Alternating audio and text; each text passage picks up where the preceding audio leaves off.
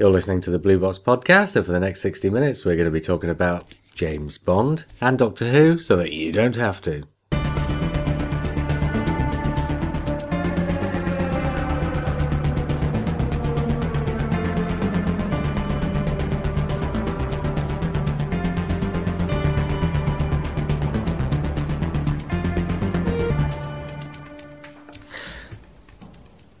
Right. About 15 or so years ago, in the wake of the TV movie, but before any kind of official announcements started to happen, and before I read the thing in Doctor Who magazine where they interviewed certain TV people who are known to be Doctor Who fans, most of whom have actually written for the series in the meantime, it just started to feel like something had changed. Curse of Fatal Death was a perfect example of this, where Doctor Who was no longer an embarrassment in the public consciousness, but it started to feel like the world was ready to have Doctor Who back. And then you had things like, there was a news story, a completely spurious news story about Shane Ritchie being in talks to play the Doctor, and it was ridiculous. Right, Shane Ritchie was never going to be playing the Doctor. But that was the ridiculous thing about it, that Shane Ritchie was in talks to play the Doctor. The idea that somebody would be playing the Doctor didn't seem so ridiculous. So in September 2003, when they finally announced Doctor Who is coming back and Russell T Davies will be writing it, it was a pleasant surprise to hear it, but it wasn't a surprise to hear it. It just seemed, as if the time was right. In fact, as if the time was overdue, and as if the world was definitely ready for Doctor Who to come back. So prior to the announcement, there was already this sense of anticipation. I had, anyway, this sense of anticipation that eventually, somewhere in the not too distant future, there would be more Doctor Who. And once the announcement's made, the anticipation really starts to build. And when you find out Christopher Eccleston's going to be the Doctor, oh boy, does it get exciting. And then the series returns, and it's brilliant. Now, at about the same time, around about 2000, something completely opposite to this was happening. The complete antithesis of this.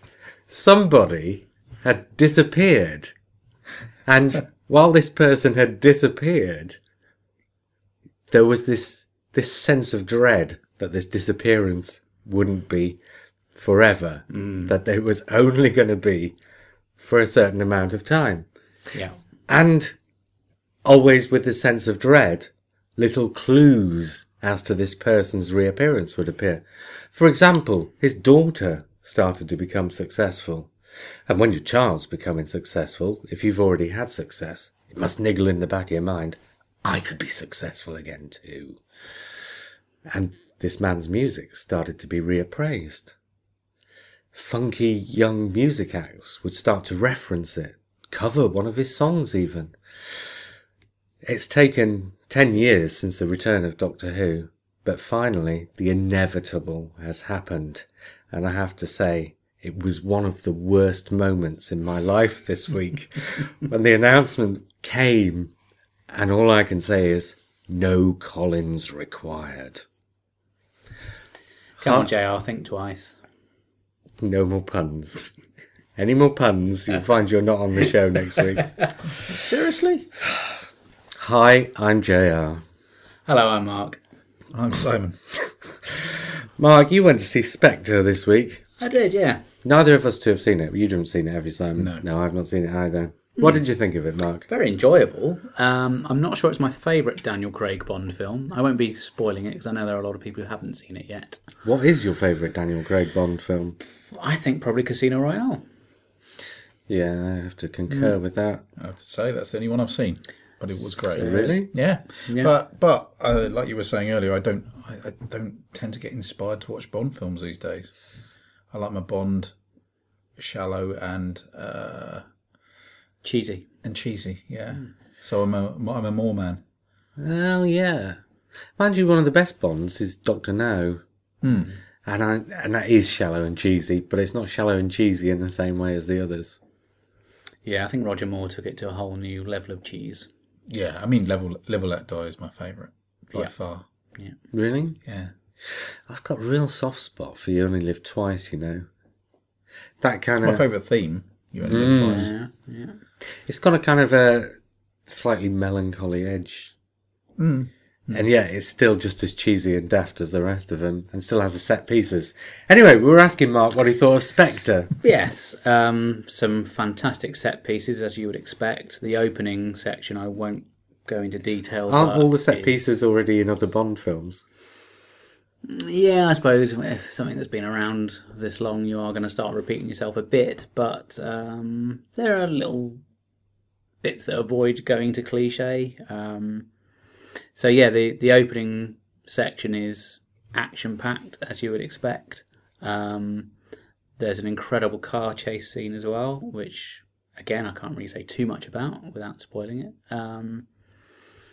And a pretty decent villain. So do they give Bond a chance to be Bond, or is it another character piece? Because I thought Casino Royale was quite a...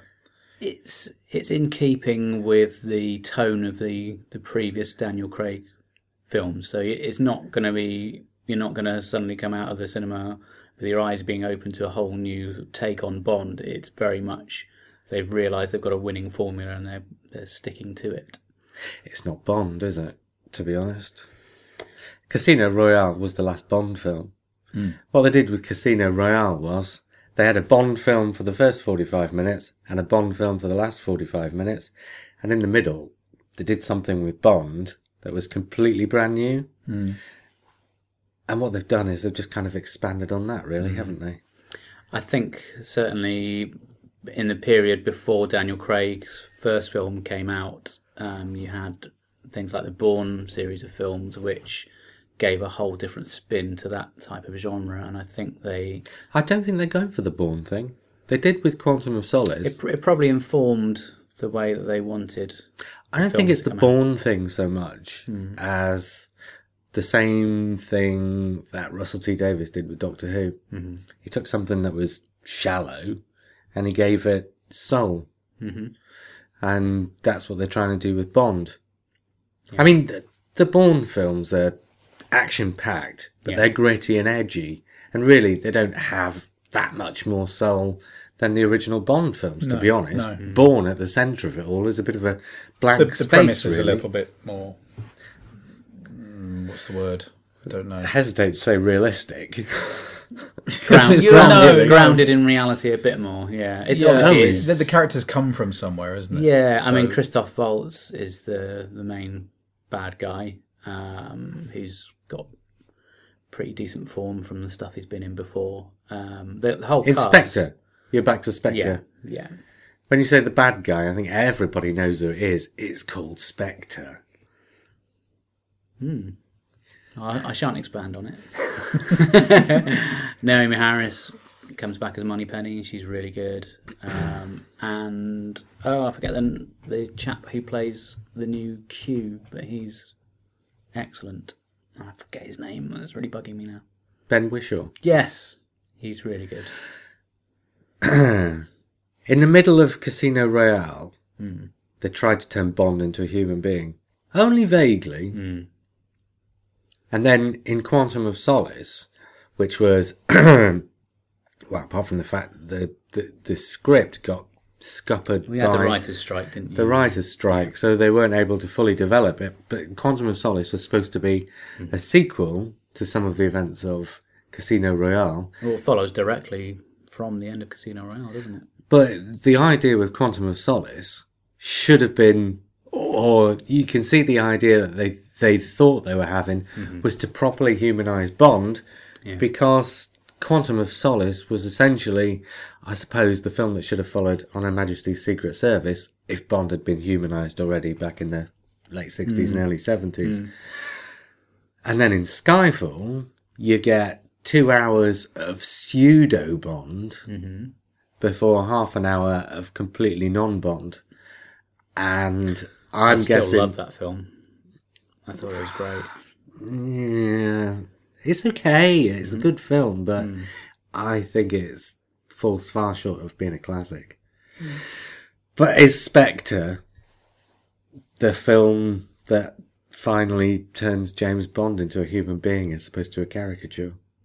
Well, being a typical nerdy fan, I had to rank the Daniel Craig films. So I had Casino Royale number 1, then Skyfall, then Spectre, and then I didn't Santa ask where it McFallis. falls. I didn't ask where it falls in the rankings, Mark. I asked, is this the film that follows that last half an hour of Skyfall? I think, if you're sold on this particular spin on James Bond, you won't be disappointed when you leave the theatre.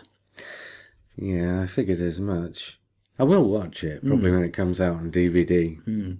But Well worth the price of the admission, but not necessarily my favourite Daniel Craig film. all right, fair enough. What about the theme tune? Anyway, moving on. We had this discussion off air a few weeks ago, the week that the theme tune was first released. Don't get me wrong, the score for the film, really impressive. Well, isn't the score by... It's the same chap who did Skyfall, and I forget his name now. Not David Arnold. No, Is it not David No, Arnold? it's not David Arnold. Okay. It's the fair same enough. composer who did Skyfall, and I can't remember his name. I found My David memories are Arnold's a appalling these bit mechanical. Is that the right word? Yeah, on the cusp of rather being influenced by the John Barry, they almost sounded pastiche at times. Yeah, it sounded like he was just taking what had gone before. I always think of the Garbage track, The World Is Not Enough, as being... I can't even remember how that goes. like if somebody says... That's a cue for you to sing it. The world is not enough. See, the melody is pure Bond, isn't it? It is, yeah. Yeah, so the score is really good, but Sam Smith is just dreary. So dreary. Yeah, but this was the discussion we had, and we weren't recording at the time, so we might as well have it on air. There was this massive backlash when the song was released. Well, it's gone to number 1 in the UK. Isn't it supposed to be the first Bond film to go to number 1? Yeah. Bond theme to go to number 1. Yeah, but as I said online, though, if you go back to the times of Duran Duran, it was a big deal to have a number 1 record. You had to sell a heck of a lot of records, and it's not that big a deal now. Well, not only that, but Well, Adele's... you still only got 52 number 1 weeks of the year. Adele's theme didn't come out to the Wednesday of the week it was released for some reason. So Well, that's Sam why it Smith's didn't- went to number 1 overnight. His came out the day before the chart. Or 48 hours, maybe. Was it out on fair the play, Friday? obviously enough number people 1 by like the it to make Sunday? it number 1, but Okay, to finish my sentence, the backlash was amongst the people who were on our Facebook, Twitter timelines. so what right? you're saying is sad old gits who aren't in tune with what's cool. Not sad old gits who aren't in tune with what's cool. Sad old gits who aren't in tune with what's present. Yeah. And sad old gits, okay, as soon as you brought that expression up. But this is the discussion we had. Yeah. I said that the last 3 or 4 Bond films have been an attempt to humanise Bond, to give him an empathetic backstory. Yeah. And so therefore the theme for this Bond film is just reflecting that. It is. I don't know, because for me, it's shallow. No, but It's the really idea shallow of it, songwriting. It's the bad. idea of it is that this, because what most people are saying is it's not punchy like a Bond song should be. And I'm not saying I like the song, and I'm not saying I like the singer. No. But what I'm saying is, what they've obviously gone for with this song is something that reflects the fact that they're humanising Bond by being less punchy, by being slightly more emotionally I suppose driven, it's kind of in a way. Then it's possible to be saccharine melancholy. Is that possible? Maybe he's just invented a new genre. He has, yeah. Sickly sweet melancholy. Really, really does nothing for me at all. I like stuff like Leonard Cohen and Morrissey, so it's not exactly No. Cheerful stuff, but it's just doesn't feel like there's any No soul substance. to it. Yeah, there's no soul to it, in my opinion. I gotta say, Do you know what? It could be down to the guy's age, though. He's a very young artist. And I don't think... I suppose... I don't think the song itself is awful. It's not... It's probably the best thing he's done. Oh, it's easily the best thing he's done. And I'd say if you took his voice off it and put somebody else's voice on it, I think the reaction to it might have been possibly not hugely different, but I don't think the backlash would have been, the backlash that we saw would have been quite as pronounced. From a personal taste point of view, so many of the James Bond themes, some of those little things that John Barry does with little chord changes, key changes, things like that. He's doing them all. Hairs on the back of the neck. There's no key change in there, is there? Yeah, there's 2 or 3. Is there? There is. It kind of... It just washes... It doesn't do anything. It doesn't wash over... It washes over you rather than... He's taken all the Bond chords and key changes and stuff like that. I think that's down to arrangement. I don't think that's all down the to right songs. notes, not necessarily in the right order. Exactly, Well, this is it. But the arrangement is a mellow piano instead of a punchy guitar and punchy strings. It's like, I tell you what it is. Yeah, go on. This is the Bond version of the version of Mad World that went to #1 a few years ago. Now, if you'd have taken the entire Tears for Fears oeuvre and played them that version of Mad World cold, without the film and everything else that went with it that propelled it into the public consciousness, if you'd have taken the rest of Tears for Fears oeuvre and played them, particularly early Tears for Fears, because Mad World was second album Tears for Fears. First. Is it first even? First album, yeah. If you played them the first Tears for Fears album without Mad World on it, right? Crucially, without Mad World on it, and then played them. I can't remember the singer. What was the singer called? Do you remember? They both sang, didn't they? Kurt Smith and... No. The singer who did the new version. Oh, Gary... Oh, I should know. My favourite film. Anyway, play Tears for Fears fans the rest of that Tears for Fears album, but not that song, and imagine that they've never heard that song, and then play them this other guy singing that song, and they will all say, why have you done that? That's got absolutely nothing to do with Tears for Fears. They would never have recognised it as a Tears for Fears song. And yet, because you know the original, you can see the original in the cover. This Sam Smith Bond song, to me... I can hear the Bondness in it. I can clearly hear the Bondness in it. I can hear it. But what I'm saying is I think a lot of that comes from the string arrangements. And I think that's been layered on top after I think he came to them with an acoustic demo. And somebody, the string arranger, I think, has layered some stuff in there. So, do you know what? It's not quite there. Let's put this bit in there. No, the Bond is in the music, not just in the string arrangement. It's just that it's got that... you can make any song sound Bond-esque by doing No, because there's a very specific set of chords that they use for Bond songs. I think it's, it, as a Bond theme, it's got the sound, but it's just his voice that doesn't do it for me. And I think if you had someone... In my opinion, if it's a Bond theme, you need someone who can really belt it out. And it just comes across as very limp and a bit... Do you know who we need on this is Bill Bailey, because he's brilliant at the science of music, and he could. He's one of these people. Well, you've heard him, where he can take a particular song and play it in a certain style and say, well, what you do is you do this. His Kraftwerk interpretation of the Okie Kokie is amazing. Yeah. Okay, I should make it my mission to get him on next week. All right, okay. If only that were true. Oh, I should mention this, because I never mention things I do on the podcast. All evidence to the contrary, because Lee's not here this week, but he usually brings them up and says, you're going to talk about that again. But I wrote a thing called The Happy Man, about 2 years ago, for Scott Burdett. Oh, yeah. And it was a script for a little unofficial audio drama thing. And finally, the first episode came out this week. And actually, probably by the time this podcast goes out, the second episode should be out as well. It's like 3 25-minute, half-hour episodes. Eighth Doctor. Scott's playing the Eighth Doctor himself. He does, well, as you probably heard, he does a brilliant impersonation. He does. Well, he used to do them for our show, didn't he? He's also playing the villain in this, the Happy Man himself. And, well, it's kind of a... Well, it was supposed to be Seventh Doctor when I wrote it, and it was supposed to be like an homage to things like Paradise Towers and the Happiness Patrol, the sort of slightly more political Seventh Doctor. So I've written this 3-part politicised Seventh Doctor story, and he's decided he's going to play the Doctor in it himself. So now it's an Eighth Doctor story, but there you go. And, I don't know if people want to track it down. Bandrill Productions on Facebook or on the internet. The Happy Man. Because that is the only high-profile audio news this week, isn't it? There's not been any more big announcements, is there? Have you been right funny, Mark? We don't do the news on this podcast. Funny. Well, it's been mentioned. Nobody listening to this podcast will not know that news, Mark. Not after last week, anyway. So, He does this. He did this on my radio show as well. Do you want to say what you think about the news then, Mark? I think it's great.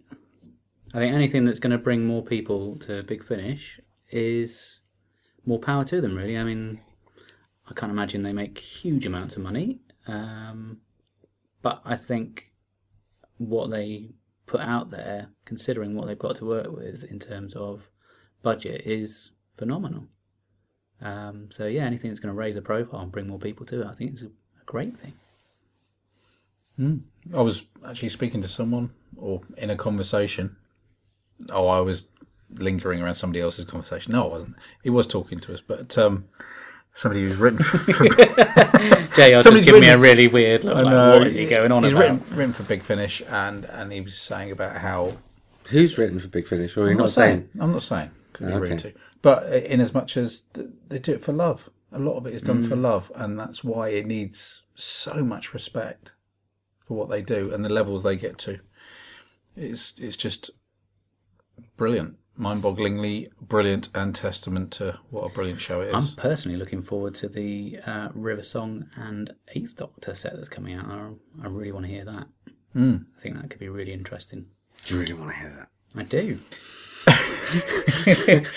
But I tell you, the other big thing with it is that it feels like there's, in some respects, there's no limits to it as to what can happen when you've got actors of that stature getting involved in it, and returning to it. And he is. She's not, of course.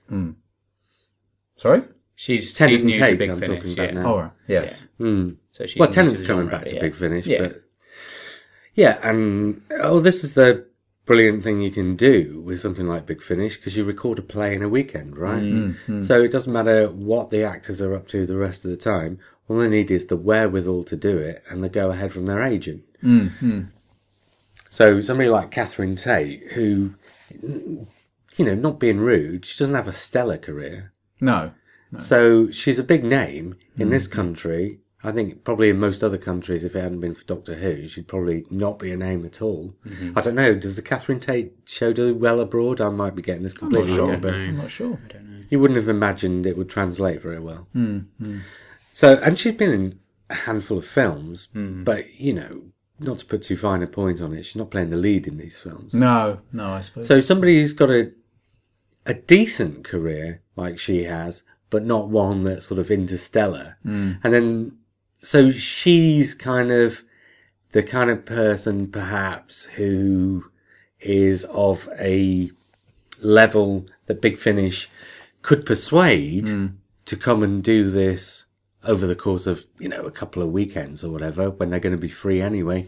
If you have, the carrot to persuade them with, and the carrot to persuade them with is somebody of the stature of David Tennant, right? So, I mean, obviously Tate's come in because it's Tennant, because they were the Doctor and Donna together. But what I'm saying is, to carry on the point that you were making, if you get somebody like David Tennant in, somebody who's never been in Doctor Who, but is of an equal stature to Catherine Tate, will be a lot easier now to persuade. So you're not just getting in actors like Alex Kingston and Catherine Tate because they've been in Doctor Who. Once this comes out, and, it becomes a thing. Because at the moment, it's a news item for Doctor Who fans, right? Yeah. Once it becomes a thing, once they're available, I mean, presumably, this will put Big Finish into places like WH Smith's. Yeah, which it's all good. And all that aside, from a personal point of view, if somebody said to me, right, David Tennant says he's going to come back and do some more Big Finish, and you could say, right, who do you want him to be with? It is the dream team. I think it's the best pairing. I know a lot of people love Rose, and she was a great character, but I just felt like that dynamic of the 10th Doctor and Donna works so well. Well, the thing is, it's easy to imagine now that you'll get Rose and Martha as well. Mm. Yeah, it's funny with the Rose thing. I know that there's various stories. Obviously there were novelizations and novelizations, but there were novels. Yeah, that kind of sidestepped the whole relationship thing that was going on between her and the Doctor. And I kind of feel that's, in my head, that's closed off.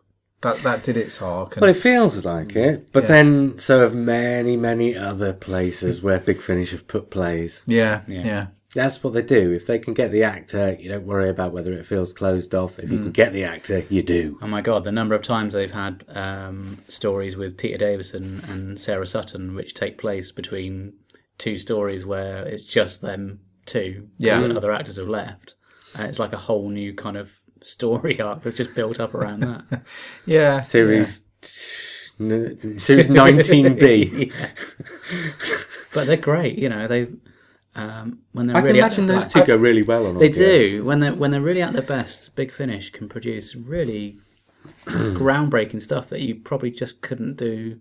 I've not heard a massive amount of Big Finish, but the ones I have heard, the ones I always prefer, are the ones that actually use the audio medium a bit more. Yeah, and that first Eighth Doctor series, not the first Eighth Doctor series, the Eighth Doctor series that was done for radio. The Lucy Miller ones. Yeah. Sheridan Smith. Yeah, and the Dalek story was a bit drab because it was very much an action-packed Dalek story, which doesn't work on audio. I haven't heard. Is it the opening to Bright Eyes? Is it Bright Eyes? I'm trying to think. Dark Eyes. Dark Eyes. Sorry. Oh yeah, got it the wrong way around. Yeah, I always get that and the rabbits mixed up.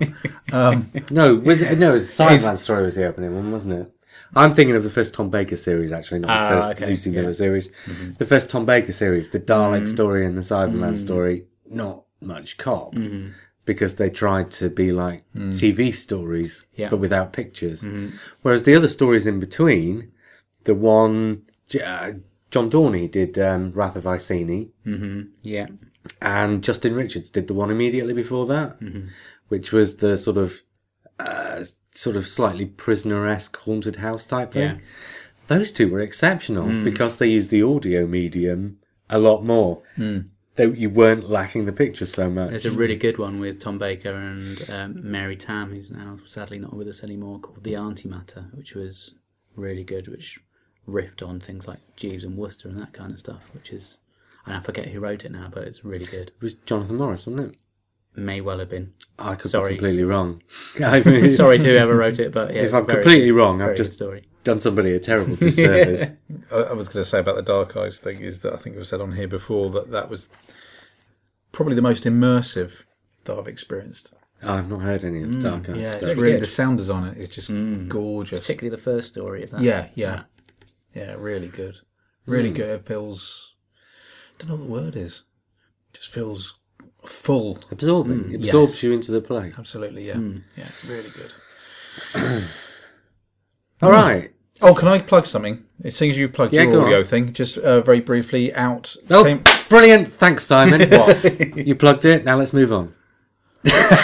Go on, Simon. Ignore him. It is for charity, so let's get it in. Secret Invasion. Secret Invasion. Came out today as a download. Today being Halloween. And it's a collection of stories, an anthology based as a launch point the work of H.P. Lovecraft. So it's a load of horror stories. Yeah, with weird creatures, and unseen threats and enemies and all that sort of thing. So does it have a scene in it where somebody says Cthulhu and somebody says Cthulhu you, and then the first person says you Cthulhu you? You have to be careful what you say. These Cthulhu enthusiats can get a little bit touchy. Okay, we'll edit. So I'm waiting to see how much they hate my story. But anyway, I'm so sorry. But it's out today. If you go to Just Giving or do a search for Secret History, and there's some incredible artwork by John Swogger and by Stephen Trickey, and loads of amazing stories. Stephen Trickey. He got the cover for Cygnus Alpha. You and who else? Oh, he did. He did. That's the first time I've mentioned that book on this podcast, I think. I've been working at it solidly for the last 8 months. And can I just say that in the voting, I abstained from voting for him. You're listening to the Blue introduced Plug podcast. Yeah. For the next 60 minutes, we're going to be talking about our products. I have to say though, because there are only 5 illustrations entered for the competition for the cover, and all 5 of them were outstanding. They were, easily. Any of one of them could have been used. Yeah, it was like I tried various ones of them on the cover, and they all look excellent. And it was, to be honest, it was a shame. It's a shame there isn't an option on the print on demand to choose your cover, isn't there? Well, you could, I did think about that, but the trouble is the way Amazon works, it wouldn't direct you to the individual books. Could you include them as like extra pages at the end so that people can still see the artwork? They're all in the book. They are in the book. Yeah. That's good. Yeah. In fact, in order to do that, I needed 7 illustrations in the book. So I asked around, and somebody came up with a 6th one, but nobody came up with a 7th one. So Muggins had to do it himself. Oh my God. So anybody who gets a copy of this book is going to get a little drawing by me. That'd be interesting to see Simon's critique of your artistic work. No, it's not worth critiquing. It is rude. bloody awful, but at least it fills up what would otherwise have been a blank space. So what was your thing again, Simon? The Secret Invasion, was it? Secret Invasion, Secret it's called, Invasion. yes. Have you written in it? Yes. Lee and has. it's all based around the West Country as well. How so. come I wasn't invited? This Weren't is the you? first I've heard of this. No, I'm Yes. sure you were. No, the first I heard of it was the other day when you said come in later this week on Halloween. Oh, okay. And I'm like, okay, what? You're listening to the Big Tiff podcast. This will be the last episode. And for the last 15 minutes, we'll have been talking about Big Finish because you probably have been too. Anyway. Yeah, whatever. Tales of Eldritch, I think it says, based in the West Country or something. See, Big Sisters of Mercy fan. Yeah, he would have been right up his alley. There's going to be a second book. There's going to be another one next year. Hey, I'm not doing the sequels. I was involved in the first one. Wow. But myself and Lee's written one in there as well. Mind you, I have to be honest, I'm not a Lovecraft fan, so... Well, neither am I, but what I did know is from playing Call of Cthulhu back in my college days. See... And that's as much as I knew. I didn't even know that. I shouldn't say that really, that'll upset people. Especially people who weren't invited to write for it. Not you, like Lovecraft fans. Anyway, moving on. Anyway, yes. Well, we were But I'm talking very about- proud of it. Can I Okay, just say. talking about Halloween and talking about audio things. Oh, yes. Well, I was going to do this for Starburst, but thanks to a mix-up, it's ended up not being for Starburst after all. I did an audio review Oh, this that's on week. your Weebly site, wasn't it? I read that. Yeah, I put it up on there because it wasn't going to get used. So, right, there's this company called the Wireless Theatre Company. What a great name, by the way. Which is, right, I'm not entirely sure of the history of it, but it started several years ago. It's quite a big thing. They do loads of plays and stuff, and they're often on the BBC and that as well. And they have sponsors like Nicholas Parsons. For example, I think it started out as some kind of a collective, just to give people an outlet for doing this stuff. And I think they mostly try and use new writers or writers who don't have a lot of experience of paid work or whatever to try and give people like a step in the door. Yeah. And then they'll have, you know, a lot of the actors will be fairly unknown actors as well. But I think in most of the things they do, they will always have top of the range actors in there as well, which gives everybody a big leg up, basically.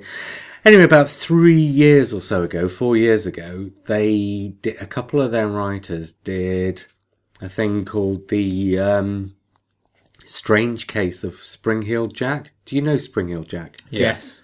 Right, which is this sort of pre-Jack the Ripper legend from Victorian England in the 19th century. A sighting in Exeter. Oh, really? Well, these two writers kind of turned the sort of Spring-Heeled Jack sightings, took specific ones and turned, I think this is what I gather, and turned it into a 30-minute episode audio play in about 2012, which is about this policeman who becomes involved in this thing and goes on the trail of Spring-Heeled Jack. And then the following year, late 2013 and early 2014, they did a second trilogy of 3 40-minute episodes this time. The Legend of Spring-Heeled Jack, Right. which all came over a bit The Nightmare Man. Okay, yeah. And this year, finally, and it launched yesterday as we record this, the day before Halloween. The third series of 3 30-minute episodes, which is the final series of 3, which is going to explain who and what Spring Heel Jack is. Wraps it all up. But basically, it's just these series of audio plays, and they're pretty cheap on the website. It used to be free to download, but I think in order to... They've got to cover their costs and stuff. Yeah, you can't run these things for free. It's ridiculous. So wireless theatre, you can either subscribe, in which case you get everything, and I don't think it's expensive, or you can buy individual things, and they're dirt cheap. It's only like £1.49 an episode, which when you think you pay 89p for a 3-minute song, to get a 30-minute audio drama for not much more than half as much again is pretty damn good. It's not tongue-in-cheek, and it's not postmodern. It's fairly sort of classical.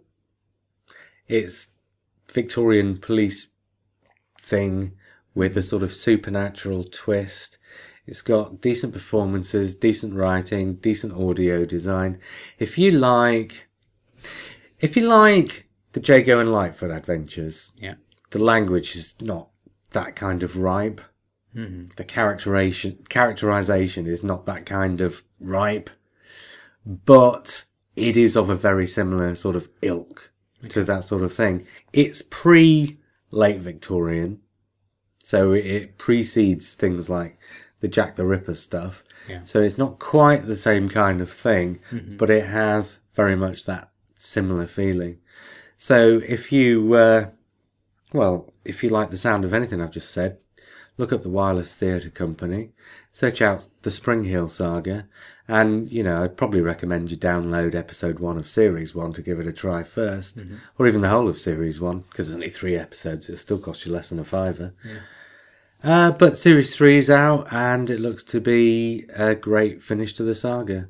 But what they've really done is kind of taken archetypal types of story elements and put them together in a way that, if you like that kind of thing, will satisfy you to the max, as it were. So if you like your Victorian era detective stuff, and you like your supernatural stuff, and you like fairly classy stories, fairly classily told, they should be right up your street. I got a film review to do as well. Shall I do that quickly and then we'll move on? Go on then. It's Al Pacino. Al Pacino's pretty much retired. Hello to my little friend. Yeah. That was... Put it away. About the worst Al Pacino impersonation I've ever heard. Say hello to my little friend. God, blimey. You've been watching those Dolmio adverts. Yeah, it wasn't an awful lot better, was it? I used to be able to do that really well, but then that was like 30 years ago when that film came out. More of a De Niro man myself. Yeah, I don't know. In the early days, yeah, but latterly, no. Robert De Niro would just do any old tosh these days for a paycheck. Whereas Al Pacino's more or less retired. He does a film he does a project like once a year, but sometimes it won't even be a film. So, I mean, on average, I think over the last 10 years, he's had a film out about once every 18 months. And he did this film called Manglehorn for... not new, but relatively unknown writers, relatively unknown director. And it's a quiet little small town story about a man who lost the love of his life. Like, I don't think it's specified how long ago. Oh, blimey. With a title like that, I thought it was about a laundry fetish. No. It's about a man who runs a locksmith's.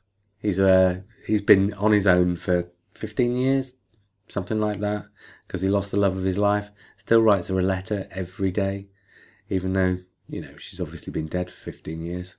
Can't get over it. And essentially, there's, across the several days that this film takes place, where you get a snapshot of his life, it sort of tells 3 stories in tandem. Okay. One of which is involving a bank teller, played by Holly Hunter, who... Oh, I love Holly Hunter. Yeah, who kind of brings him out of himself a bit. Another one is Harmony Korine from Kids. No, okay. No, He plays a real sleazy, wide boy type character. And this is that. And then there's another story about his cat. Well, he sold it to me on the cat. It's one of those things where, because Al Pacino and Holly Hunter are in it, they bring a real class to it. And it's got a really nicely low-key directorial style, which really makes a really decent film of it. And the script itself's got lovely dialogue and lovely characterization. But the plot, these three stories in tandem, is rather clunky. So it's one of these things where, it's a proper, really good 8 out of 10 type film. Could have been a lot better if the script had been just that little bit less clunky on the story. But as it stands... I love 8 out of 10 films. They're the ones you keep coming back to. It's one of those sort of... I don't know. It's one of those sort of local hero kind of... I don't know. One of those films where it's just a quiet film that you probably don't have great expectations about, and it's just lovely. And there's 2 scenes in there, and I'm not going to spoil what happens in them for anybody who does go out and watch the film. There's 2 scenes in there. One is the very last thing in the entire film, which kind of pushes it into Starburst territory, except not really. And there's another scene earlier on that is one of those classic, I don't know, if it was Gregory's Girl, the penguin walking down the corridor. Right. It is not remotely like that, but it equates to that kind of thing. Something unexpected but lovely. A bit like the Channel 4 programme Teachers, where they'd have just random stuff going on in the background that you wouldn't really equate with a regular story, that sort of thing. I never saw Teachers. Oh, it's really good. But do you mean in the same way as Gregory's Girl did? Yeah, it just have so they ripped it all off Gregory's Girl. You'd have a random donkey on a school roof for no reason whatsoever. That sounds a bit forced to me. I don't know. It depends how it's... Yeah. Was it forced or was it good? It was great. Teachers was a brilliant series. Okay, fair enough. Right, review's over. Let's talk about Doctor Who. Yes. We have got a bunch of emails. We will come to them later if we have time. Okay, am I going to lead the way here? Don't mind. I'll throw an idea out, and then we'll... Unless you want to do the... What did you think before we throw the idea out? Okay then, Mark, what did you think? I found it quite enjoyable. There's Mark, typically on the fence. He found it quite enjoyable. Go on then, Simon. For the most, I thought it was stunning. And I will say that I think it ranged a bit too far and wide to feel consistent. Yeah. But other than that, it was almost exceptional. I think if there had been a bit more humour in it, it would perhaps have been...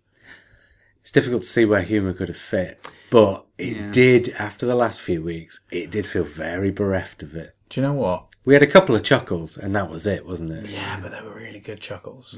Really good chuckles. There was that little bit of delivery from Capaldi about... Yeah. That really made me... I can't remember what he said, but the way he said it was just so funny.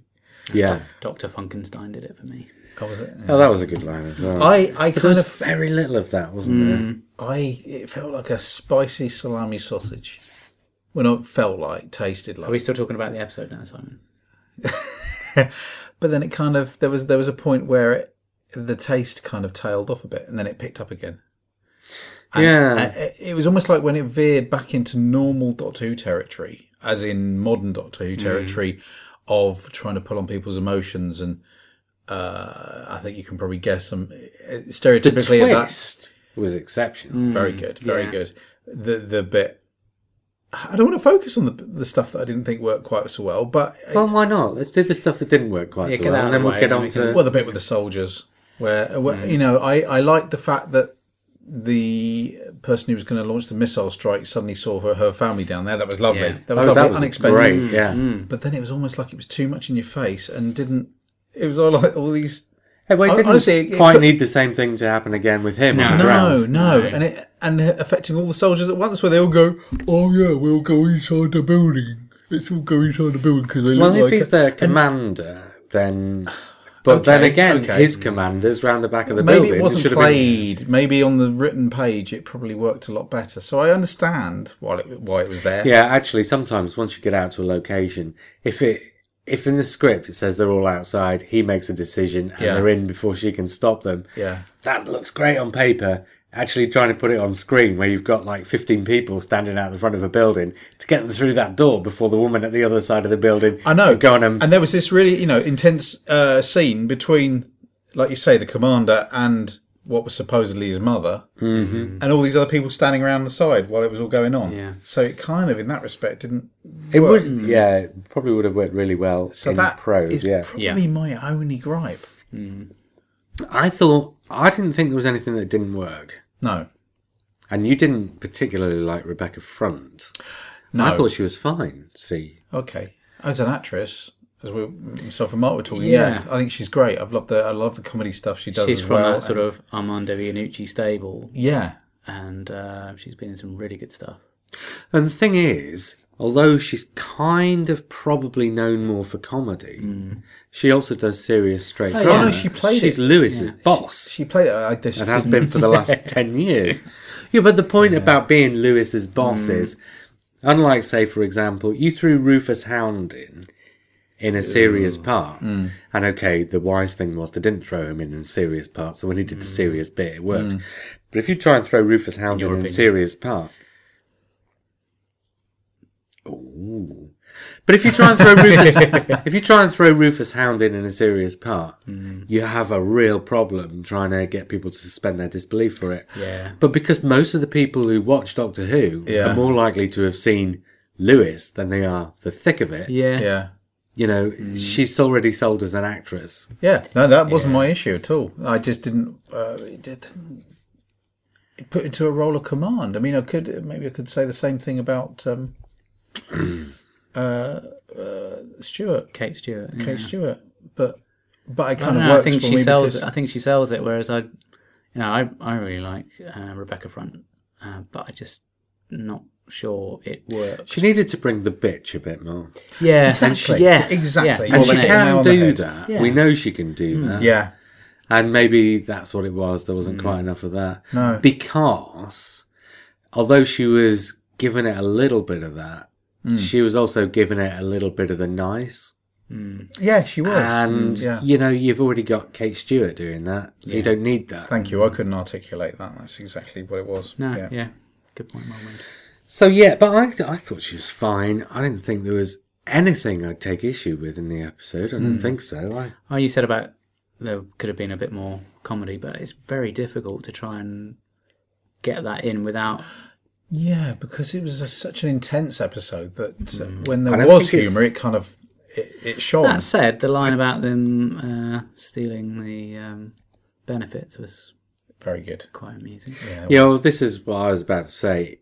I don't think there's a lack of obvious humour because of the tone of it. Political satire. Because I think Doctor Who manages to straddle that line very well. I think the reason there's not so much obvious humour in is because most of the humour that was in there is very much more subtle and is not directed at making people laugh but making them think. Yeah. Well, it's satirical. Well, that's it. And, it was quite obviously satirical. I don't even know if we need to go into that in any great detail. No, really, it was all there to be seen. It's pretty obvious, really. The one thing I don't like about that is that when a writer is that obviously satirical, they're kind of giving you their opinion as opposed to allowing you to form your own. And I will always prefer to be allowed to form my own opinion. Even if I'm in complete agreement. Oh, but the Doctor's comments were an observation as opposed to an opinion.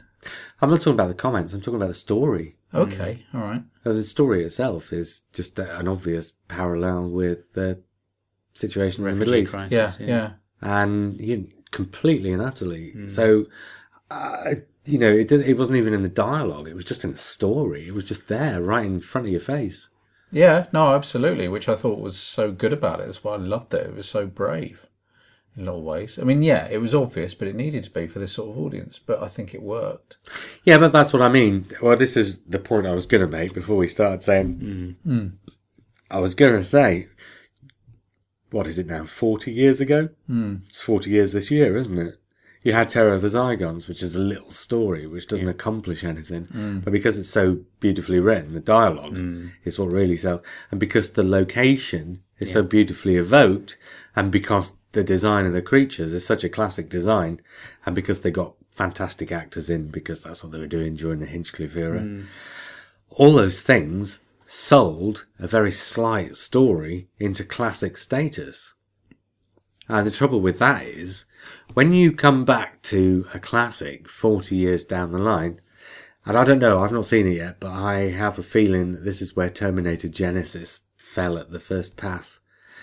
It's too difficult to move beyond the classic, and you probably too much enthralled to it. This is why I thought, actually, talking of the Terminator films, this is why I thought the third one was better than the second one, because rather than repeating it, it did something different. You just liked it because they had an attractive lady wandering around killing people, didn't you? Well, the third Terminator? Yeah. Terminator 3, Rise of the Machines. That was the female Terminator. Oh, I didn't find her attractive. Certainly wasn't my type, Mark. Wow. Shiny. Mark always brings it back to that thing that sentence unfinished. Yeah. So 40 years on from Terror of the Zygons, if you'd have said to any Doctor Who fan, Zygon sequel, what are they going to say? Small Scottish village, or maybe a small Welsh village. And they would repeat the elements of the first one. Because with the sequel, the biggest temptation is always to repeat the elements of the first one. Terror of the Zygon, Terror of the Zygons, Terror of the Autons, and Spearhead from Space. Terror of the Autons is like Terminator 2. It's just the first one with great big knobs on.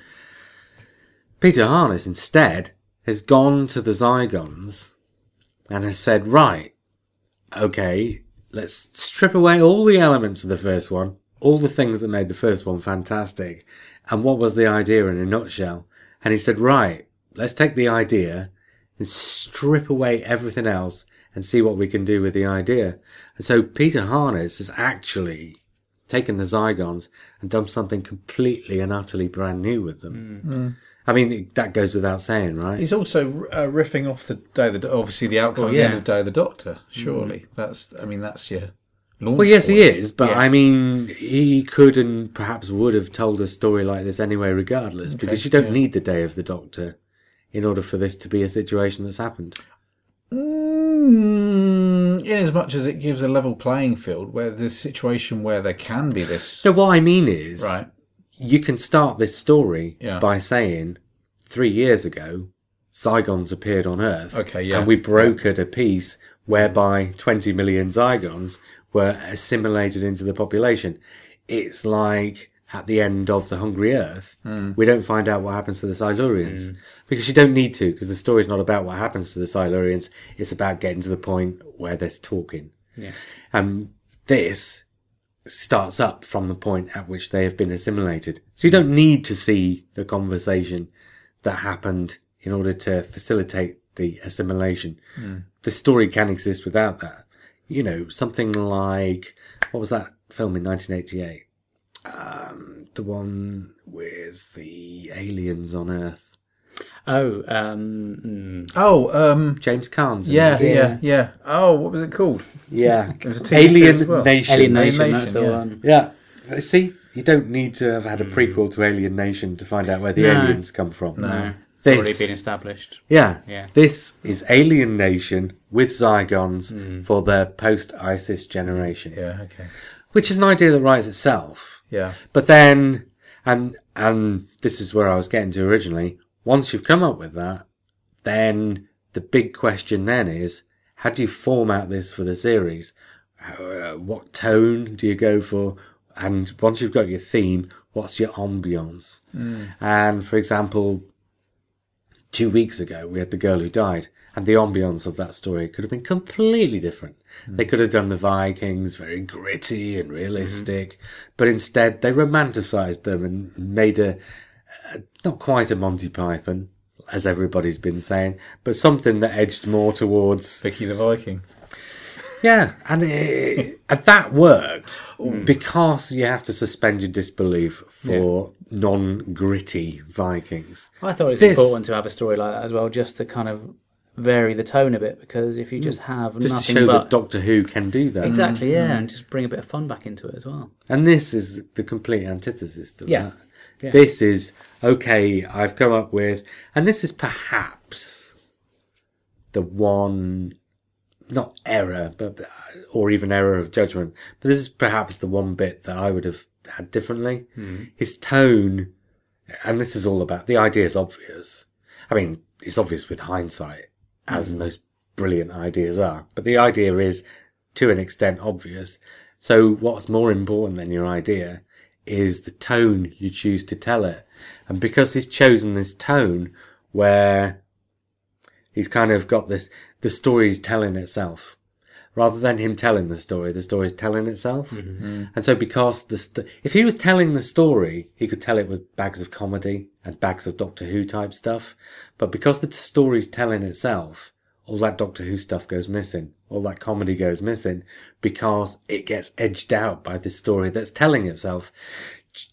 I don't know if I've put that very well, but do you understand the distinction I've made? Once you've settled on the idea that the story is going to have this tone whereby it's the story rather than the dialogue that's making the illusions, then you edge out the dialogue that could have been jokey, that could have been... And so you lose a bit in character as well, because there are lots of scenes with lots of different people in that episode, but you never really got to find out anything about those people. Those two girls. Yeah. And the police officer in the station. Yeah. I don't think you needed to, though. No, you didn't need to, because the story had taken on that extra dimension. So the story was suffocating everything else. That was really dark as well. Some very dark stuff. Yeah, they abduct the little boy and drag him off to the lift. But you see what I mean about the story suffocating everything else? Yeah. It's like everything else becomes one-dimensional in service to this huge juggernaut of a story. And I'm not saying this as a complaint, because that works perfectly less well. Enjoyable. Yeah, but it doesn't feel like Doctor Who. No. But then we've done podcasts before focusing on stories like Lee picked out Seeds of Doom. And Inferno. that's one of his favourite Doctor Who stories. But like you've said before, it doesn't feel like classic Doctor Who. It feels like an action programme, but for a lot of people, it's their favourite story. Well, a lot of people, I've said this before, a lot of people will pick an atypical story as their favourite because it stands out. Yeah. And yes, it's great. And yes, Doctor Who can and should and will and does do things that don't feel like Doctor Who. And, given that criteria, this was a brilliant episode. Just... I said this 2 weeks ago. I prefer the slightly more quirky ones. So while I thought this was brilliant, it's not something that I could love. Oh, really? Okay. Perhaps. I felt last week's story left me feeling a bit flat. We're going to ask you about this later, Mark. So you can come back and tell us about how flat it made you feel later, once you've stopped talking about your penis. Okay. Take a look at my little friend. I know we've all done it. Yeah, I know. Yeah. So I only know going because about his it's sampled in a Big Audio Dynamite record. That's the only reason I know it. Yeah, no, I think it's good to change it up a bit. And I think the variety of stories this year has been pretty decent on the whole. Do you know what this felt to me like? And I hate to say this because I love Toby Whithouse and generally I love his stories, but this felt like what that story should have felt like. And specifically that first episode. That first episode was great on one level, but on another level, and I said this in the review, and this was why I only gave it 7 when everybody else was raving about that first episode. On another level, it was really unsuccessful.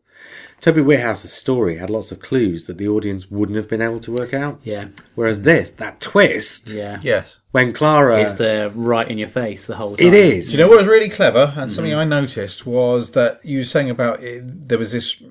like a single flavour running through the whole thing, which didn't allow for character and things like that. Was that part that it got really intense, and you had that clip with Osgood and the 2 Zygons and all that sort of thing. Honestly, my blood ran cold. for obvious reasons, because it is so close to home. Because it does play on this whole climate of fear and paranoia that we have, which is why I just thought it was brilliant. But it was brilliant. Undoubtedly. And then Clara turns up, and all of a sudden there's the Clara theme and all that sort of thing. And I was thinking, God, that's quite jarring. And then of course you realise that that's just setting you up for a real. Well, not at that point, but yeah, eventually. Eventually it does. Yeah. Yeah, that pays off. Yeah, it was that. That was slightly weird. There were a few moments that felt slightly weird, but in the end, what it felt like was 3 tributaries running into a river, and each time you go to a different tributary, the tone changes slightly for that tributary, and as they get closer to the river, they get wider and wider, and the sort of tone melts away until they all flow into one. That's bloody clever, though, if you think about it. Oh, yes. If you go back and think about it, just the thing of using Clara's theme, if you watch it again, you're thinking, oh, they're applying Clara's theme to somebody that's not Clara. Yeah. Well, she still was at that point. She didn't get changed until after that. Okay. Didn't she? That was the first time we see her. Oh, yeah. No, you're right. You're right. Oh, well, that's... well, you can use that one. That's Nick's your idea. Yeah, but no, it still works to an extent because it still signals up. Here's Clara. Yeah, who it settles you into a full sense of security. Yeah, because it says here's Clara, and the Clara theme, and particularly the version of it they used, is very light. Yes. So it says here's Clara, who is gonna throughout this dark story, is gonna be your. Oh no, she's not. I thought the score on this one was really good. I don't know whether it's a bad sign that it stood out as much as it did to me anyway when I was watching it, but I really liked it. It was very diverse, the score on this one. Yeah. Do you know what? I like the way that unit was portrayed in this as well, because sometimes you can watch it and it feels a little bit like people playing soldiers. Yeah. And this was really good. I thought it was quite... I hate the word gritty, but it did. It felt. There was a realism. It felt like they meant business. Yeah, a realism about it. Yeah, which is probably why it put Rebecca Front into contrast. Yeah, it felt like. I don't think it did her any favours putting that armoured helmet on her head because it didn't look particularly right somehow. It felt like a grown-up version of the Enemy of the World. Maybe. It's Doctor Who doing politics, but unlike Enemy of the World, where it was very much for children, this felt like it was politics for grown-ups and Doctor Who for children.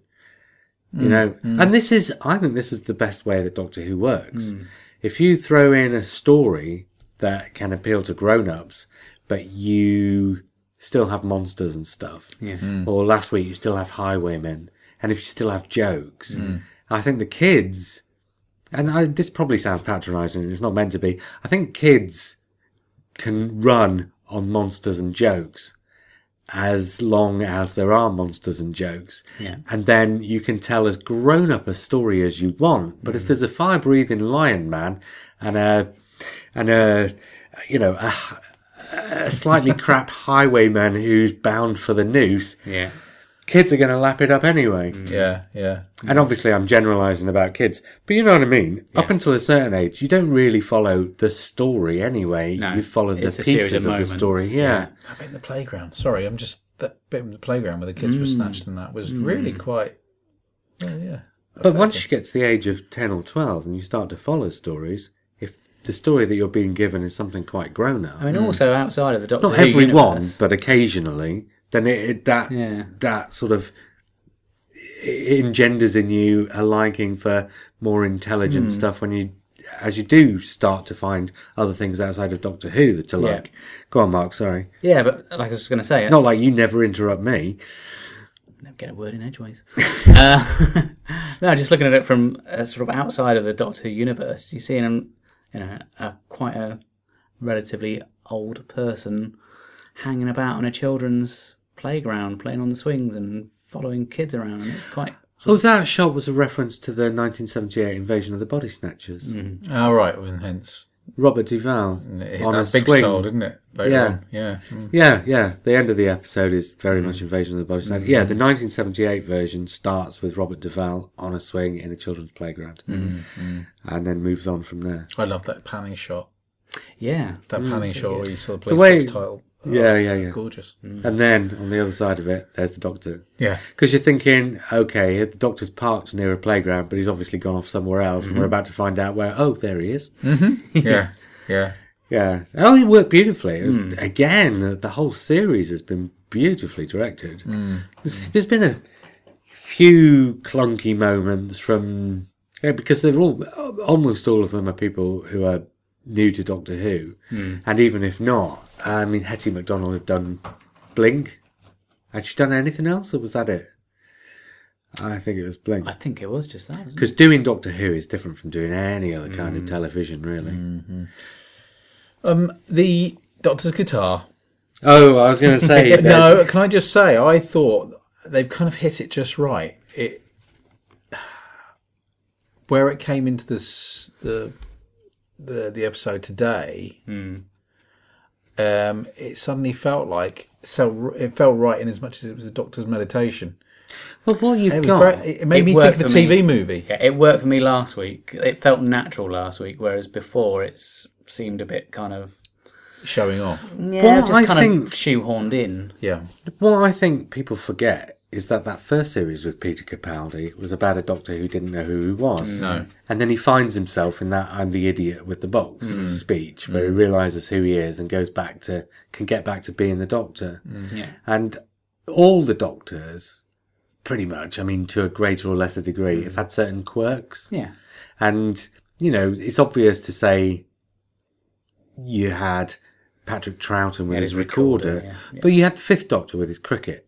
It doesn't need to be a musical instrument. It doesn't need to be a sport. It doesn't need to be this, that, or the other. Jelly babies. Modern Doctor Who has done a thing, and it's not been particularly obvious, but David Tennant's Doctor, for example, would, when Mickey came into the TARDIS, don't worry about the football, I can get it on here. Modern Doctor Who has taken certain quirks of the past that might have been just a little bit middle class and has said, we can do that in a more working class way. And doing the guitar feels like doing the recorder in a more working class way. Yeah. Do you know what I mean? Oh, well, not working class, a more universal way. But it also felt like funny enough, the Seventh Doctor at the beginning of the TV movie when he's got the music on, he's sitting there. It felt like there's that same feeling. It's if you're going to have a Doctor passing time in the TARDIS. Well, and also this is his home rather than just. And this is why, because you've got Clara, who's a companion who doesn't go in the TARDIS all the time. It would not feel realistic to a modern audience to imagine that when Clara steps out of the TARDIS, the Doctor then spends 2 weeks sitting in the console room, looking at the console, waiting for her to come back. The Doctor is going to have something to occupy him. Yeah. And it's not always going to be going to an alien planet and solving an adventure without Clara. Sometimes it's just going to be something that he can turn his mind and his hands to that doesn't take him out of the TARDIS, but just occupies him in the meantime. If you're a person who has a job, you go out and do your job of work. I'll do that, yeah, when I start. And then when you come home, say, if you're a single person, you come home to an empty house. If you're not a single person, there will be times when you come home to an empty house. What do you do when you get in that house? You don't sit there staring at the wall waiting for somebody to turn up, waiting to go back to work the next day. You put the telly on, or if you're musical, you play your guitar. Exactly, yeah. Or if you're into, I don't know, playing chess, you'll turn the computer on and play chess against the computer, or against somebody in Azerbaijan or somewhere, whatever. But you know what I mean? People have a life outside of the fiction, and by having the Doctor playing the guitar, all you're showing is that he is a more three-dimensional character than otherwise he would be being portrayed as. There's a bunch of other stuff along those lines as well that this episode brought up. Before we do go on, I just wanted to say about about Jenna Coleman's acting in the scene where she has to... Because I think she's a fantastic actress anyway, and she's done some amazing things in Doctor Who. But I think that moment where she sells to the audience that she's a Zygon just before anybody else spots it was astonishing. Well, certainly worked for me. It reminded me a little bit of the Doctor turning around and walking away from Davros, and Davros has his back to him, and a smile comes across his face in the Witcher's Familiar. Yeah. It was that moment where, as the member of the audience, you get to work it out just before everybody else does. Yeah, no, that was a brilliant moment. Yeah. So, specific things then, because often in this podcast we get so wrapped up in talking about themes and stuff, we forget specific things. A lot of people had predicted that this was going to be set before Death in Heaven. And so you'd be able to have the two Osgoods, or an Osgood that was the human Osgood before Osgood had died. And I think I said on our preview podcast, I did not think that was going to happen because it's difficult to sell that to an audience who aren't, as given as much concentration to Doctor Who as we do. The average person dipping into it ain't. And the characters, Clara and the Doctor, have got to react to Osgood in a way that says, "Oh, we know you're going to die, but we're not going to." Well, it's like I've always said about, for example, the Cybermen back in the 60s. The next time you see them, for the audience has to be the next time after the last time, regardless of where in their timeline it takes place. And then there's that moment where the Doctor asks her, "Which one are you?" And oh yeah, I was about to get to that. Well, he's asking the question the audience wants to know, that's it. Basically. Well, 127 fanboys, and girls. And are suddenly going, no. When I said what I'm about to say, you'll go, no, it's boys. Are going, oh, typical bloody Moffat cop-out. He's let her live again. Because the Doctor thinks it's the human Osgood. Yeah, and then, of course, she punctures that immediately before that light bulb was even formed above their head. Yeah. No, what was brilliant about that was that they left it hanging. Yeah, well, it's up to the viewer to decide. Yeah, no, the only thing I was thinking about, this thing about whether they need to keep the original alive, is the fact that for some reason they're keeping all the other people alive. No, they're not, though. That's the thing. She said it. They don't anymore. They don't need to anymore. No, but at the end, you've got all those pods, and they're putting the people in pods. Why are they doing that? So that the soldiers can come in and shoot a lot of them and blow the place up. That was the whole point of the cliffhanger. It's a trap. All those people inside there are going to just destroy themselves. Why do they bother putting them in pods? What do you mean? Well, they're obviously keeping the people alive. That's what I'm saying. Well, they weren't keeping them alive. They were just keeping them. They were just prisons. Like any other prison. Zygon technology is all about, things that grow organically. So those were just organically grown prison cells. They appeared like some kind of stasis pod, that's all. Well, it looked like that, but I mean, that's kind of the point of the trap, isn't it? You go in there and you think there's lots of people in there who need saving. Oh, I suppose up to that point, it could be like they were in the original Zygon story where they're keeping the people alive, and they're saying about, I suppose all the time they're trying to keep this facade going, then they will need them alive. More information. More information, right, okay. Yeah. Okay. Yeah. Sorry, and it goes back to what I said back when we started talking about it, 40 years on. We've moved on. And like I say about those Cyberman stories, each time you see the Cybermen, they need to have moved on, regardless of whether it's earlier or later in their timeline. And here, 40 years on from the last Zygon story, for an audience, you've got to accept that Zygon technology will have moved on, even if these Zygons are actually supposedly from somewhere earlier in Zygon history. So it's like I said when we were talking about the Daleks, when I said, those old chassis are still on the go in spite of the fact that new ones have superseded them.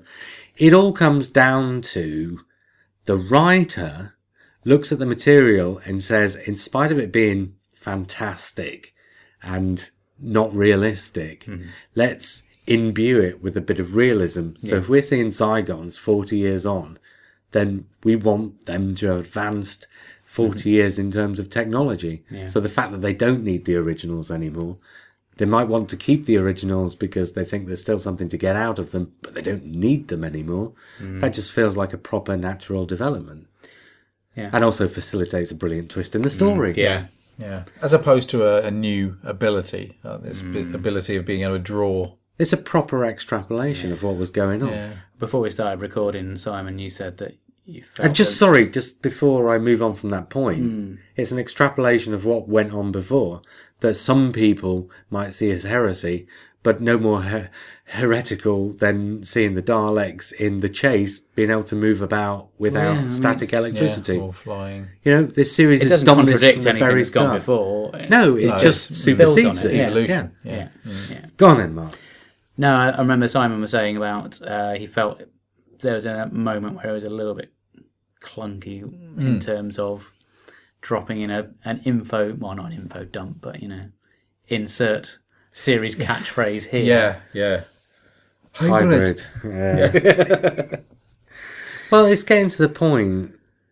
Well, when it first mentioned it, you thought, "Where's this going?" And the thing about Stephen Moffat is, he's playing a long game, isn't he? No. That's not the thing about Stephen Moffat. The thing about Stephen Moffat is he'll throw things in, but they won't all point towards episode 12 or episode 13 if it's a 13-episode series. Sometimes he'll throw things in and address them. And the thing about the hybrid was, it was possible that talk about a hybrid was just foreshadowing the fact that a Shilder was going to be given this gift of immortality. And so the talk of hybrid could have been dropped after that. So while it might have been clunky to drop it in, actually what it did was tell you that the hybrid you've already seen is still foreshadowing for the one that's yet to come, rather than being the point of where that foreshadowing was leading in the first place. So actually it did need to be there. Yeah. It was the way it was done. Yeah, it sounded like the Doctor was making a big deal about it, yeah. Well, he may have been, because the way he said it, you got because Peter Capaldi is a clever actor, and you got the feeling he knows what's coming up later in the series, presumably when they're shooting this.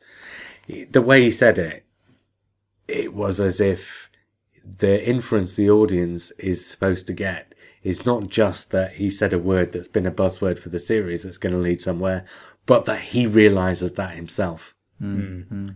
So it's like the Doctor logging that there's something going on that involves some kind of a hybrid, and where that's going. There's a deleted scene where he got in the car just before going to the aeroplane, and the hybrid. Yeah. My God, my joke to it. That joke was worthy of Mark. Oh, thank you. And he's only trying to be He didn't Lee. even let me tell it. Do you know what I mean? What fuel does this take? But I mean, a few people have predicted that the Doctor himself is a hybrid, and that's where this series is heading. Okay. I'm not. Well, no, he's not half human, surely. Yeah, that's what people are predicting. Yeah. Oh, okay. So that because they think, because Stephen Moffat likes to iron out the kinks of the past, Tie up loose ends. and so if that's a loose end that needs tying up, and in the TV movie, it's the Master who says it, not the Doctor. Yeah. So it's not like one of those things where Tom Baker says, the inside of the TARDIS is, what's the word he uses in Pyramids of Mars? You can't shoot weapons in here because it's state of temporal grace. Temporal grace. He could have been lying when he said that, just to stop somebody from attempting to shoot a gun or whatever. Was it Pyramids of Mars? No, it was something else. I don't know. It could have been a lie. But because it's the Master who says it in the TV movie, it's not the Doctor lying. So, that is canon. So some people think maybe this is Stephen Moffat going to do a story arc that irons out that kink in the series' past, as well as ironing out the other kink, which is what was basically brought up in the Sylvester McCoy years. Why did the Doctor leave Gallifrey in the first place, and why was he more important than the other Time Lords? Because that is essentially what was being said during the Sylvester McCoy years. We know Stephen Moffat likes the Sylvester McCoy years, hence, Fez and a Mop, etc., etc. So it could be that Stephen Moffat has decided to round out a story that was started but never finished when Sylvester McCoy was the Doctor, and iron out the kink in the TV movie at the same time in one fell swoop. And cement the link with Earth as to why he keeps coming back to Earth. Yeah. I don't think he needs to. I don't have an issue with it, if I'm honest. Well, if he does, then so be it, as long as it's not so fan wanky that a general audience doesn't get it. But then he doesn't do things like that. When he does things that are really fan wanky, he does them in a way that a general audience...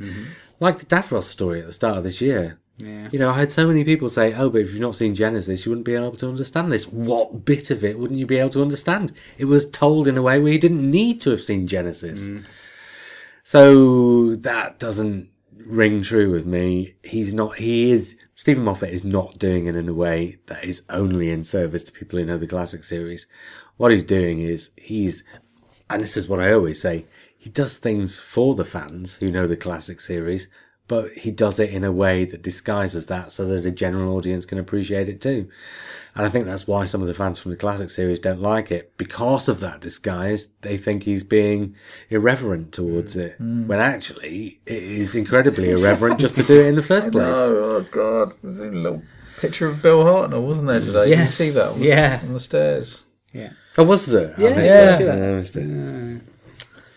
No, I don't think there's ever been anyone kind of worked with the show who's been quite so, reverential. Towards the...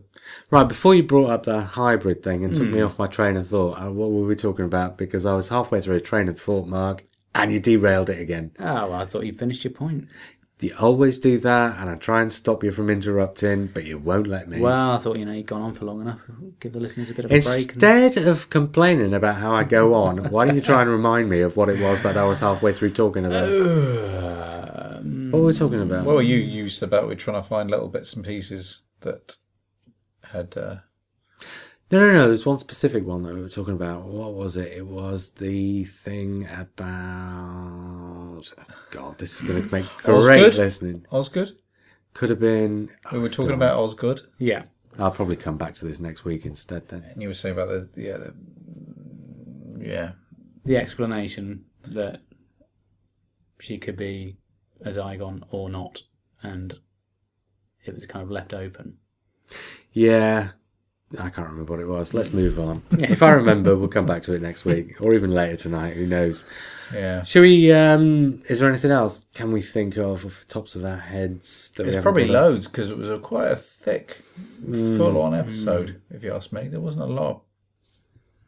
I'm glad that there wasn't a next time trailer. Yeah. The last thing you needed was to get to the end of that episode and see the Doctor running around in the next time. Just build up the anticipation for the next episode. The Doctor was having a good play, though. I liked the getting on the plane and giving the V signs and everything like that. That was great. Really good.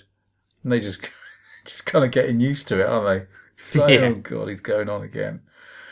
Well, this is Doctor who's really come out of his shell since the end of Death in Heaven. Yeah. This was the Doctor he promised to be.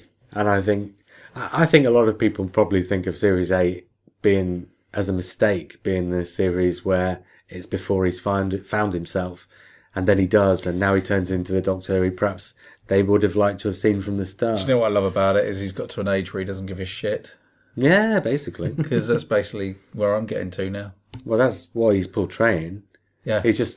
And I suppose it looks like midlife crisis, but I think that different series is not midlife crisis because he's been born into a new regeneration cycle. It's less midlife crisis than just new lease of life. And so he's just having fun with it at the moment. Yeah. And he's entertaining himself. Should we score it? Go on then. Even though it's only the first half. Yeah, it's always a tricky one to do, the first part. You're both looking at me, so I assume I'm going to go first. Well, yeah, because you started talking, Mark. Okay, we look at people when they're talking. Okay, well, this is, in my opinion, the strongest one so far this season, and I am going to give it a 9. Okay, shame on. I have to agree with Mark. I think it's just... I honestly, if I'm being completely honest, none of the episodes have grabbed me in the way that last season did.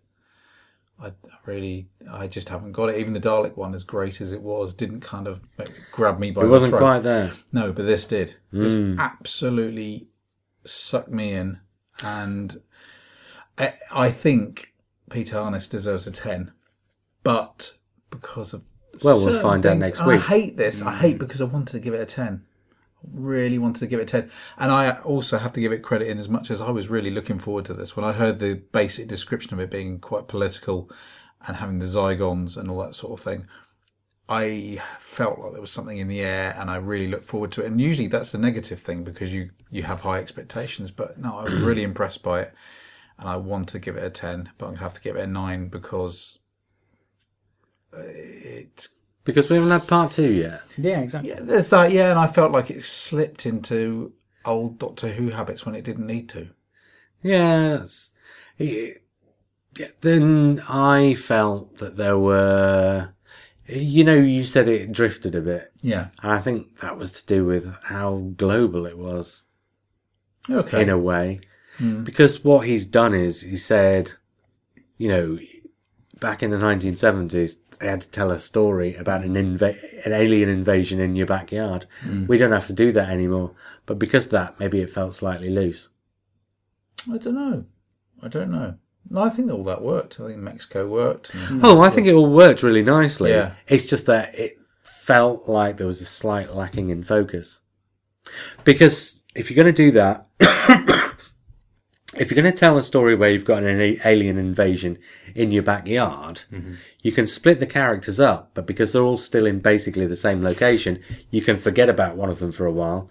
So if say you've got 3 characters that you've split up in 1975, if you can forget about one of them for a while, and God knows the number of times where a story forgets about Harry Sullivan for almost entire episodes, Robot, for example, before he comes back at the end. Sorry, that suddenly reminded me of something. They make mention of a naval surgeon who developed a... Harry Sullivan? Yeah. I know, lovely. Yeah.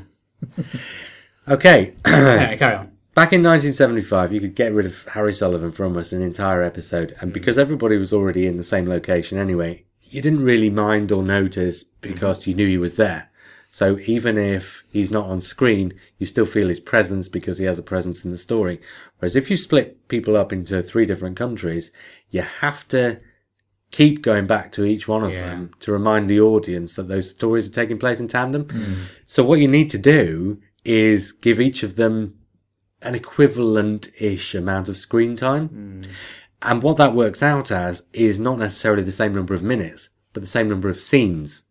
And if it means the same number of scenes, that means you need to have the same number of plot advancements. And if you've got the same number of plot advancements in 3 different stories that are taking place in tandem, that wouldn't naturally have 3 different plot advancements all taking place in tandem, some of them need to be shoehorned in.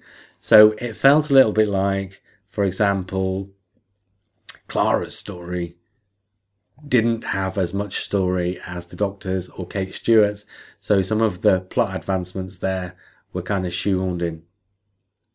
Or maybe the other way around, actually. Maybe Kate Stewart's one was the one where you keep getting slight plot advancements when you didn't need them. But do you know what I mean? Some of those scenes felt a little bit irrelevant. And that's why it kind of felt loose at those points. Yeah, because those scenes needed to be there because of the character, but they didn't need to be there because of the story. Yeah, I didn't quite get the relevance of Kate Stewart's travelling out to that town. To give her something to do. Yeah, felt like a bit like that. Yeah, you're right. But there you go. Can I just... you haven't scored yet? No. 9 as well. Yeah. There we go, 999. Can I just give a punch to the air for the lady? Someone using that word lady. Am I allowed to say lady? Is that a word I'm allowed to say? Because I got in trouble for it last time. Well, I'm going to get to this when we get to the emails. Okay. The lady playing Kate Stewart's the new Osgood. Yeah. As such. I just thought she was brilliant. And now she's dead. Or is she? Well, yeah. But, I mean, it looks like she's dead. It's... Considering this programme it is Doctor Who, it's actually pretty hard to kind of look scared, and she looked very scared. Oh, yeah, she's good. Yeah, she was very good. Shall we do a few emails then? There's a load here, so we may not get through all of them. Gentleman, says Doc Hume, I am writing you to complain about the promises made by the Blue Box podcast in its advertising last week, JR. Advertise? Just sorry. Last week, JR said that one of his podcasting aims was to encourage Doctor Who fans to be better people. I've been listening to the Blue Box podcast since day one, and yet, looking back over those 3 years, I can confidently claim that I am not a better person now than I was then. I would agree. In fact, quite the opposite. Does the Blue Box podcast offer a refund to anyone who has fallen for your advertising contract and has not become a better soul through listening to you? If so, I should avail myself of this. Sincerely yours, Doc Hume. I tell you, Doc, not only are you not a better person, but you're not a funnier one either. And all the money that you've paid to JR will be paid back to you. Oh, you haven't paid? Oh, never mind. You wanted a refund. P.S. Lee was perfectly correct in saying that there are men who can write fantastic females, and it was quite wrong to correct this to either there are men who can write fantastic women or there are males who can write fantastic females. That was actually Simon, but never mind. Why? Because the writers will always be adults, but the characters they write can either be adults or children. Therefore, females is more appropriate than women, because female children are girls, not women. Whereas the only male writers will be men. No, that's not it. It's because if you say men, you correspond it with women. If you say males, you correspond it with females. And if you say boys, you correspond it with girls. You don't correspond boys with females or men with females. You know, these two have corresponding parts. And if you're going to correspond them in a sentence, you should correspond the parts that correspond with one another. Okay. Just like I do lady writers and gentlemen writers. Yeah. But you wouldn't say that. Well, You I just would. did. Yeah, you did to make a point. It's just my turn of phrase. Come on, Ponce. Exactly. I wasn't going to say it, but now that you have. Moving on. Yeah, it's got nothing to do with the age of them.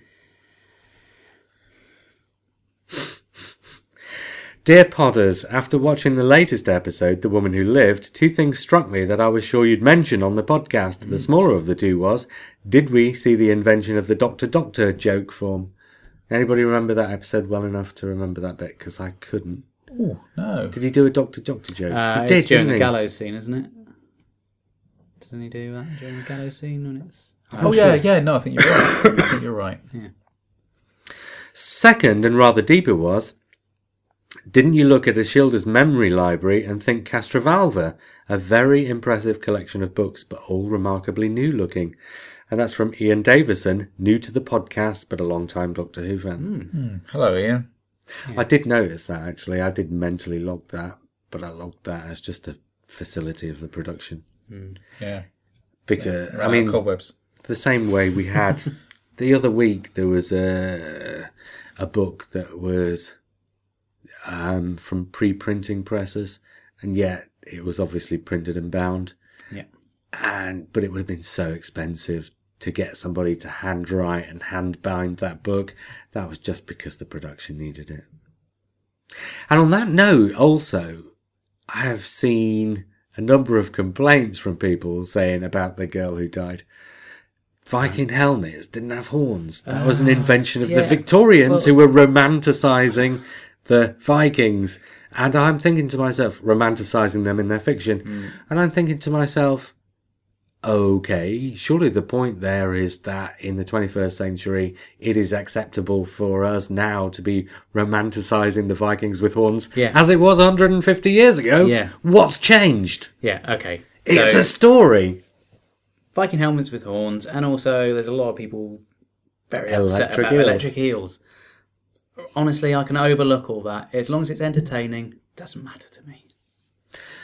And besides, as I had pointed out this week as well, after the events of the Big Bang, who knows? The universe we live in now might have electric eels off the coast of Denmark. Exactly.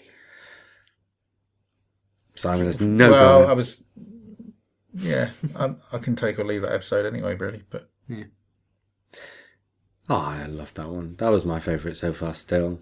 I just loved the ambience of it.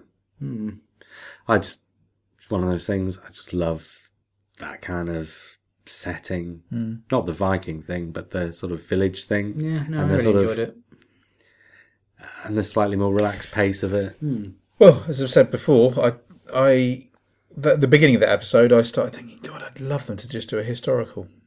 And it was once all the fantasy stuff started coming in, I kind of lost my way with it a bit. But it's still good. It's still good. It's also still so good. Mark, you've not told us what you thought of those two episodes, not in any detail.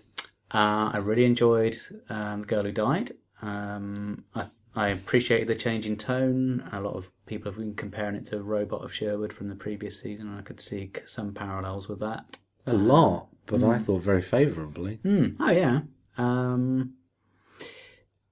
I had more of an issue with the second story. I know it wasn't strictly a two-parter, but because you had that linking character, Maybe it's my own fault for expecting something different from what we got served up, but I just found it a bit... I didn't really believe in the character. I just felt it didn't come across to me... I can't try and find the right words to put... I just found the chemistry between Maisie Williams and Peter Capaldi didn't really sell it to me. The whole thing of her... I can understand how if you're living for 800 years when you're not supposed to, and the whole thing about not being able to remember things, I thought that was a really clever idea. But the whole thing of becoming so detached from humanity that you are 1 minute very happy to kill someone in order to get your escape to wherever you want to go, and then all of a sudden it seemed like with a flip of a coin it was, oh God, I've realised I've been a complete idiot. I do want to save people. It just seemed a bit... I suppose it's the limitation of just having one story to try and do that. 45-minute episode. Yeah. The Lion, I think, as you were saying earlier, worked for the kids to keep them interested. Didn't really do an awful lot for me. I thought it was the weakest one of the series so far. Really? Yeah. I thought it was really strong. Apart from the gear change, like you say, where she had this realisation that didn't work, but the rest of it I thought was quite consistent. I'm quite happy to overlook things like that in 45-minute episodes because it's just what you need to overlook in order to have 45-minute episodes. I thought that second part was stronger than the first, but that's me. Rufus Hound, I'll admit, I'm coming to it with a bit of baggage because I really don't like him. I'm sure he's a lovely person, but his comedy just leaves me completely cold. Does nothing for me at all. So I think that possibly preempted my viewing of the episode. Do you like the way that Mark spent 17 seconds talking about the one he liked and has spent 3.5 minutes talking about the one he didn't? Well, it's easier to pick out the things you don't like, isn't it? Yeah, it is. Well, it's like you say, though, isn't it? You know, if you're entertained, it's done its job. Yeah, exactly. If you're not entertained, then you kind of... So in terms of scores, I would give The Girl Who Died a 7 out of 10, and I'd give The Woman Who Lived 5.5. Oh, he's done that to get my back up, haven't you, Mark? Yeah. Is that high 5.5 or low 5.5? It's a middling 5.5. It's a 5. All right, it's a 5 then. Well, otherwise it's only 1 point away from the one that you liked. No, it's a 5. Exactly. You just did that to try and annoy me. Did it work? I'm trying to think, what did we give them? I saw what you were doing. I saw right through it. What did we give? Well, I give The Girl Who Died a 9 and the other one an 8. Didn't I give it a 6? Girl Who Died, and I gave an 8 to the other way around. Can't remember. No, I think you liked The Girl Who Died more after we'd first seen it and liked it less after you'd seen it a second time, but we'd already done the podcast by that point. Fixed points in time, as I say. I think you maybe give it a 7 then, perhaps. Maybe. I thought I'd given a 6 this series. But anyway, yeah. Maybe you did for second half of Toby Whithouse's story. Maybe. Yeah, you're already miserable about that one, and I really liked it. I give it a 6. But you've heard, though, I rewatched that and enjoyed it a lot more. Yeah. But I've heard that from several people, but I still don't think the story would add up. And when I say the story would add up, I don't mean in terms of the plot. I mean in terms of the story. You know, I still think the problems that were in that story that I saw as problems are still there. That first episode is still a procedural where you can't work out what's going on until you're given the information. My hunch is that the little clues that was, the breadcrumbs along the way in the second half, we both felt that wasn't really working. That wasn't echoing back. They weren't breadcrumbs, though. They were bricks. That's the point.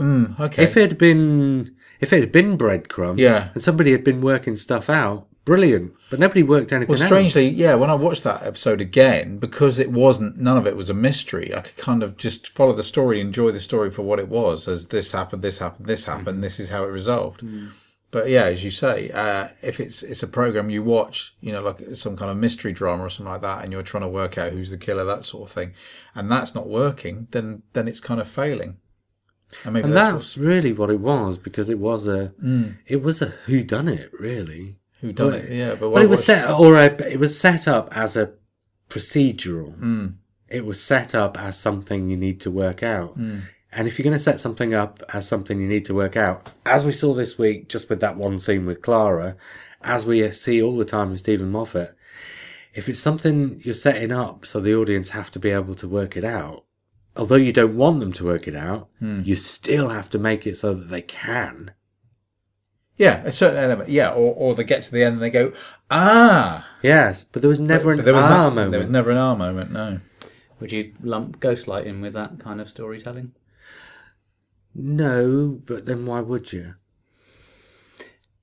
A lot of people complain that Ghostlight doesn't make an awful lot of sense. But it's not a whodunit. Until you know what's going on. I'm not. Yeah, I think you're missing what I was trying to say. I think a lot of people struggled with the two-parter from this year because they found it didn't really make sense to them or add up.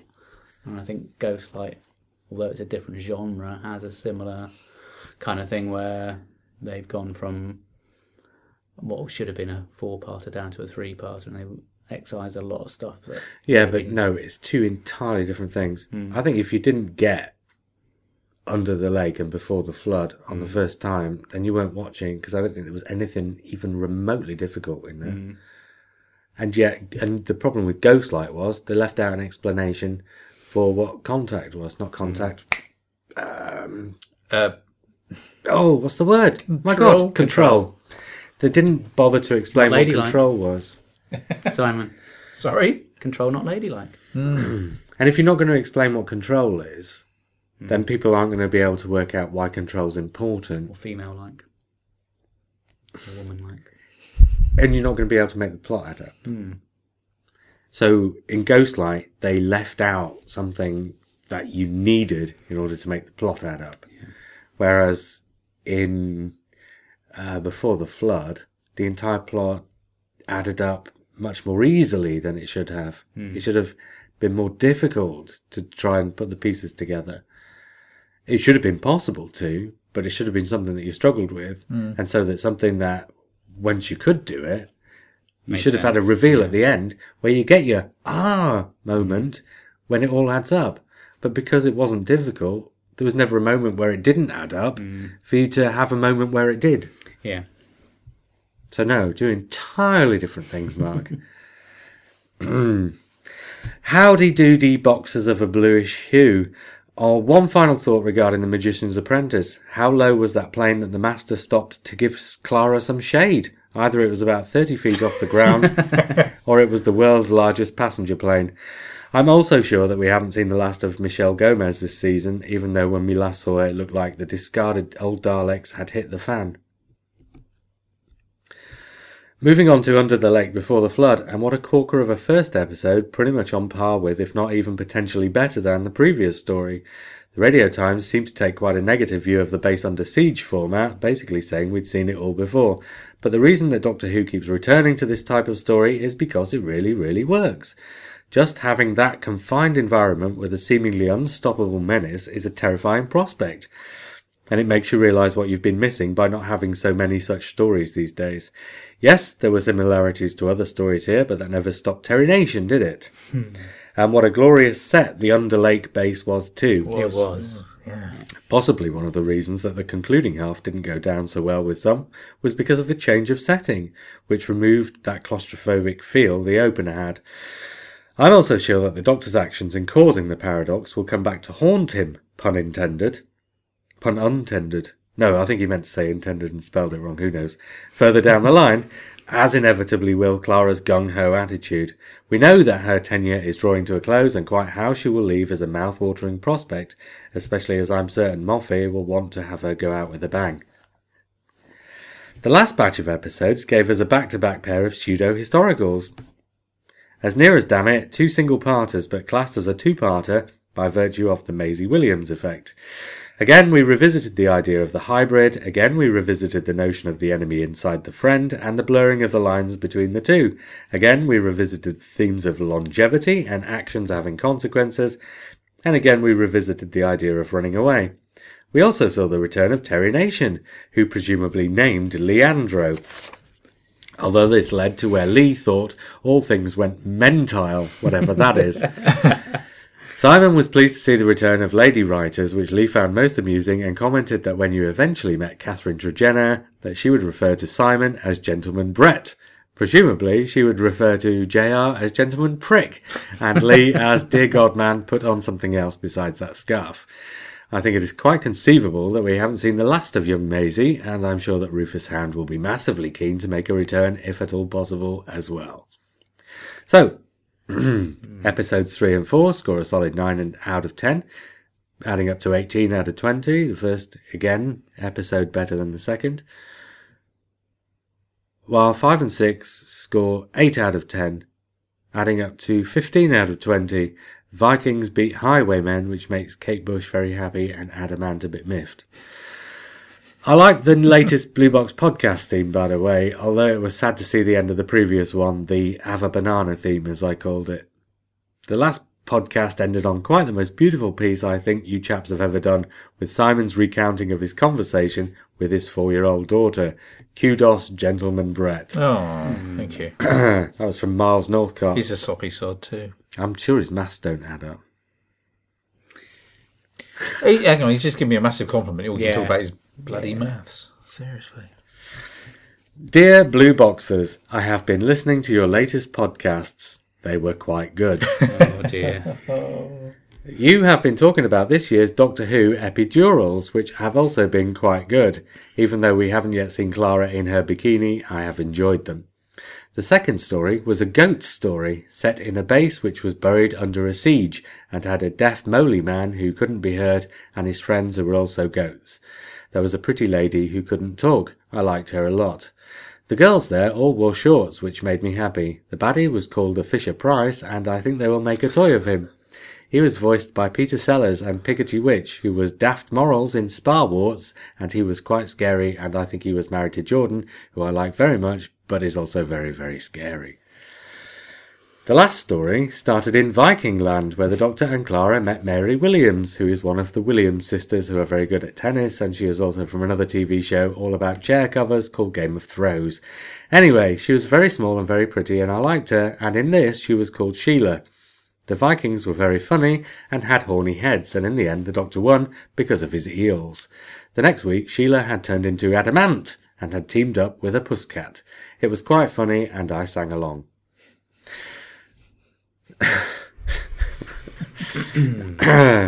On the podcast, JR had had a bit of a rant about some people who had upset him, and the following week he thought he was a prick. It's okay, JR. Quite a lot of people seem to think I am a prick too, so you can be my friend still. He read out a few emails and was doing lots of silly voices, but then said he couldn't keep it up. I also have this problem, but I have some tablets which might be able to help him. One of the emails was from Matthew Kelly, who said that the Doctor returned the favour River gave him by giving his last regurgitation to heal her wrist. I wish he would give one of his regurgitations to heal mine, because it does get quite tired sometimes.